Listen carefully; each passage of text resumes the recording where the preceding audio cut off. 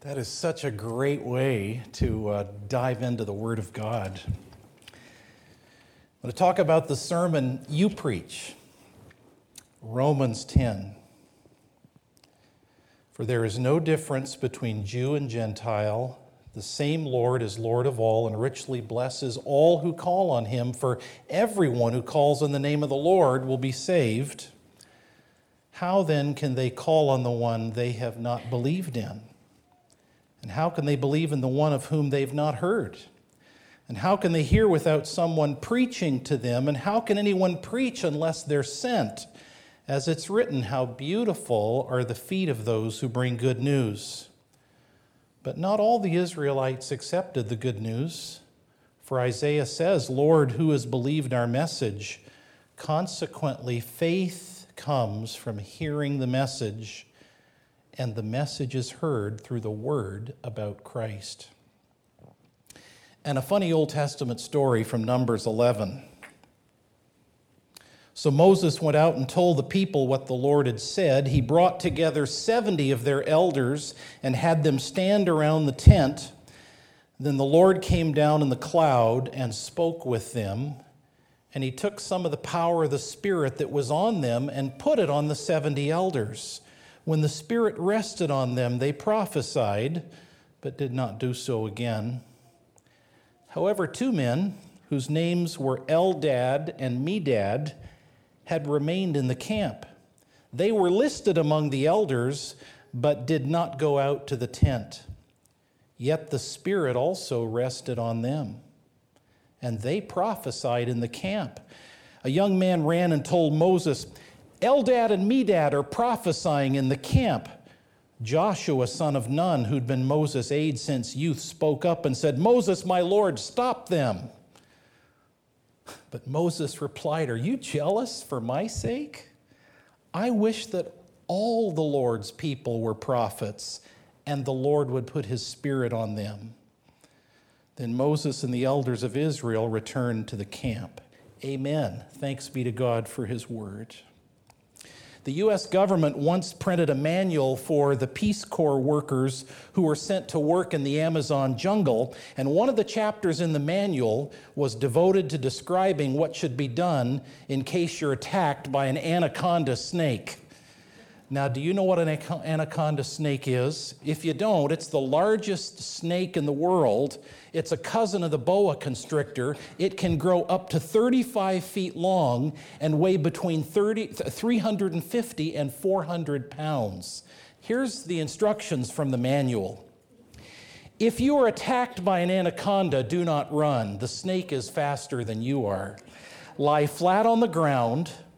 Put your arms tight against your sides and your legs tight against one another. Tuck your chin in. The snake will come and begin to nudge and climb over your body. Do not panic. After the snake has examined you, it will begin to swallow you from the feet end, always from the feet end. Permit the snake to swallow your feet and ankles. Do not panic. The snake will begin to suck your legs into its body. This will take a long time. You must lie perfectly still. When the snake has reached your knees, slowly with as little movement as possible, reach down, take your knife, and very gently slide it into the side of the snake's mouth, between the edge of its mouth and the leg, and suddenly ripping upwards, sever the snake's head. And the chapter ends with these final words, always be sure you have your knife. And be sure your knife is sharp. Now, they're trying to make it sound simple, but it's not always easy to be prepared. There are just certain things we face in life, no matter how much we prepare for them, we tend to panic. Like, for example, preaching. You'd think preachers would get the hang of it Sunday after Sunday, week after week, but most preachers I know find grappling with the scripture text and then struggling to write and deliver a sermon is a scary, exhausting experience, kind of like wrestling with an anaconda snake, and we're not sure if that text isn't going to swallow us alive in the process. So it's scary at times being a preacher. And yet I want to say in the same breath, it's more than worth it. Because I believe what our text in Romans says, that preaching is a means by which God communicates the good news of Christ to others. How can people hear without someone to preach to them, says Paul? And the answer, not very easily. In the grand scheme of things, preaching is important, and that gives me courage. It keeps me going. But there's something else that keeps me going, and it's almost the flip side of what I've just said. And that is that in the New Testament, preaching has very little to do with the delivery of sermons to those who've already been converted. In the New Testament, preaching predominantly is the proclamation of the good news of Christ at any time to anyone in any place. Preaching is sharing good news in every circumstance. And so I want to underscore today, what I want to underscore is that biblically speaking, preaching the gospel is not limited to paid professional preachers in a pulpit. In fact, the 16th century reformer Martin Luther argued the only reason preachers preach in a pulpit on Sundays is so that everybody else can preach the rest of the week. The passage we've read from Romans 10 does not leave preaching to the pros. In fact, some translations don't even use the word preaching to describe the act of telling others about Christ. In the Greek, the word is kerusso. The NRSV uses the word proclamation. The New Living says telling others. I love how Eugene Peterson, the Message, puts it. He says, everyone who calls help God gets help.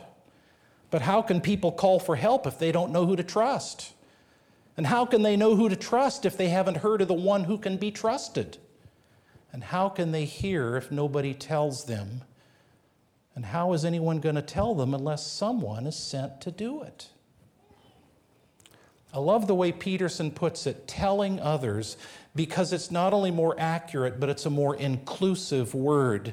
We hear the word preach, and at least in our minds, most of us think pulpit and church and preacher. But the word proclamation broadens the understanding. It's a way of saying, don't leave all the preaching to the professional preachers. Every Christian is called to proclaim Christ. All of us. I like the way Barbara Brown Taylor has put it, that everyone in the church, all of us here at Tyndale, are called by God to participate in the ministry of the Word.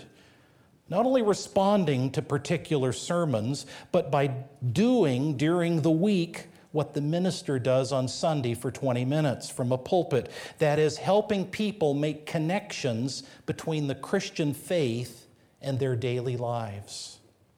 That's what preaching the gospel is.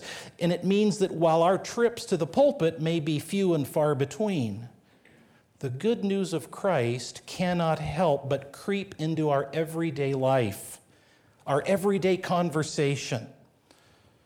And so that means the sermons that all of us preach 7 days a week are conversations with colleagues and midnight talks with our children and telephone calls to hurting friends. That is the ministry of the Word. That's proclamation. That's preaching. And that means, friends, we all need to be prepared to preach, to proclaim the good news, because God is at work in every single one of us. Nobody has a monopoly on God's Word and Spirit. You may not be a professional, but you are a proclaimer.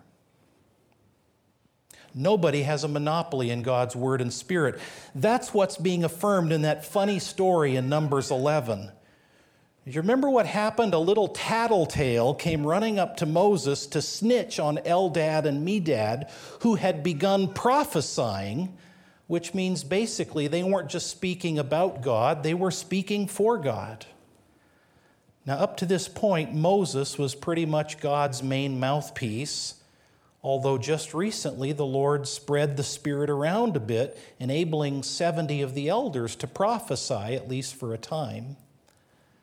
But apparently Eldad and Medad didn't get the memo. They weren't at the meeting. And when Joshua, Moses' lieutenant, hears what these two guys are up to, he gets so upset that he thinks Moses' authority is being undermined, that he says, "Moses, my Lord, stop them." Joshua wants Moses to put out a prophetic restraining order.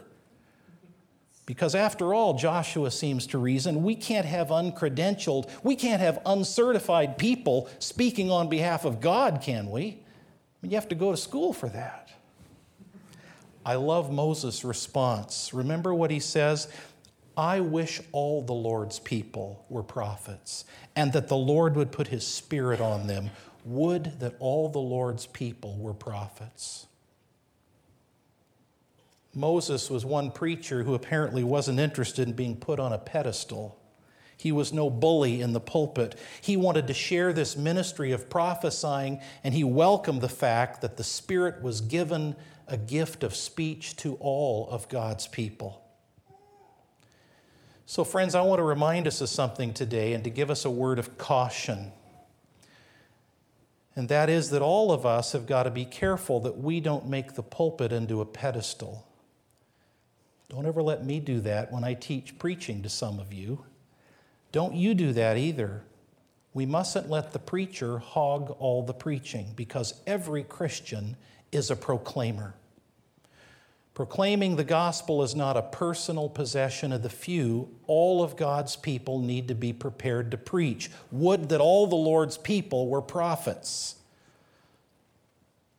So I want to ask you to be thinking about the sermon you're preaching. The sermon you're preaching. The sermon you preach with your life day by day. Are you prepared or are you panicking? It is a daunting task. Do you know the name Joseph Turner? He was a famous English landscape painter in the 19th century. And it's reported that Turner one day went to the seaside to paint a picture of the ocean.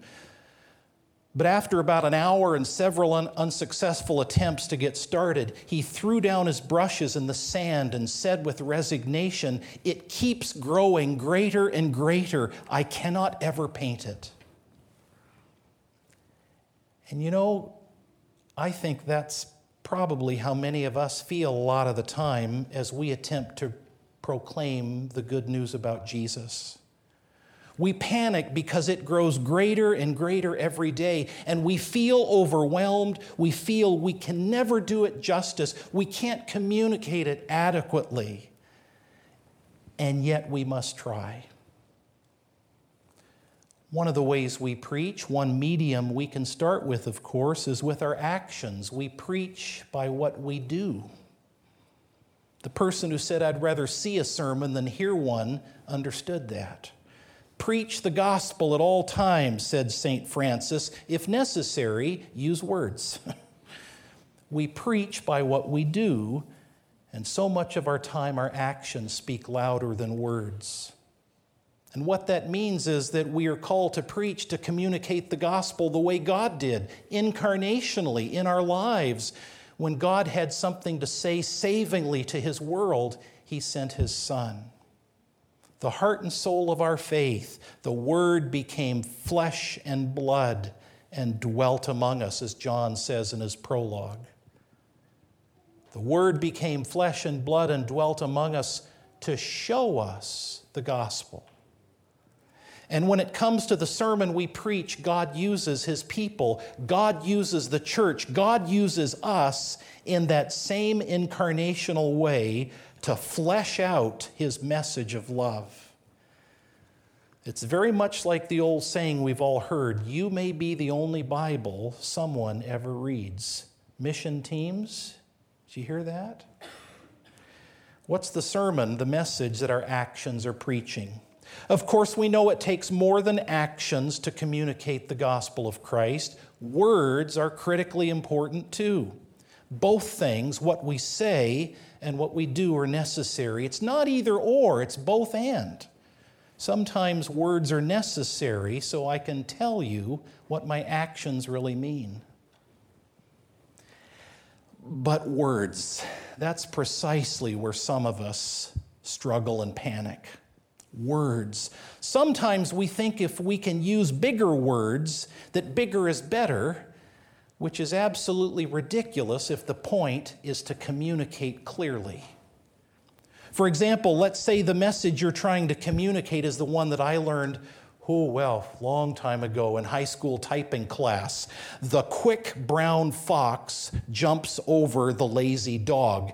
You do that to learn to type in all the keys. You understand what that means, right? Now, you could say, as somebody has suggested, say that same message with big words, which would sound something like this. The expeditious Fuchsius Reynard steeplechases on top of the ergophobic whelp. Now, you could say it that way, but why would anybody ever say it that way? Because most people won't have the faintest idea what you're talking about.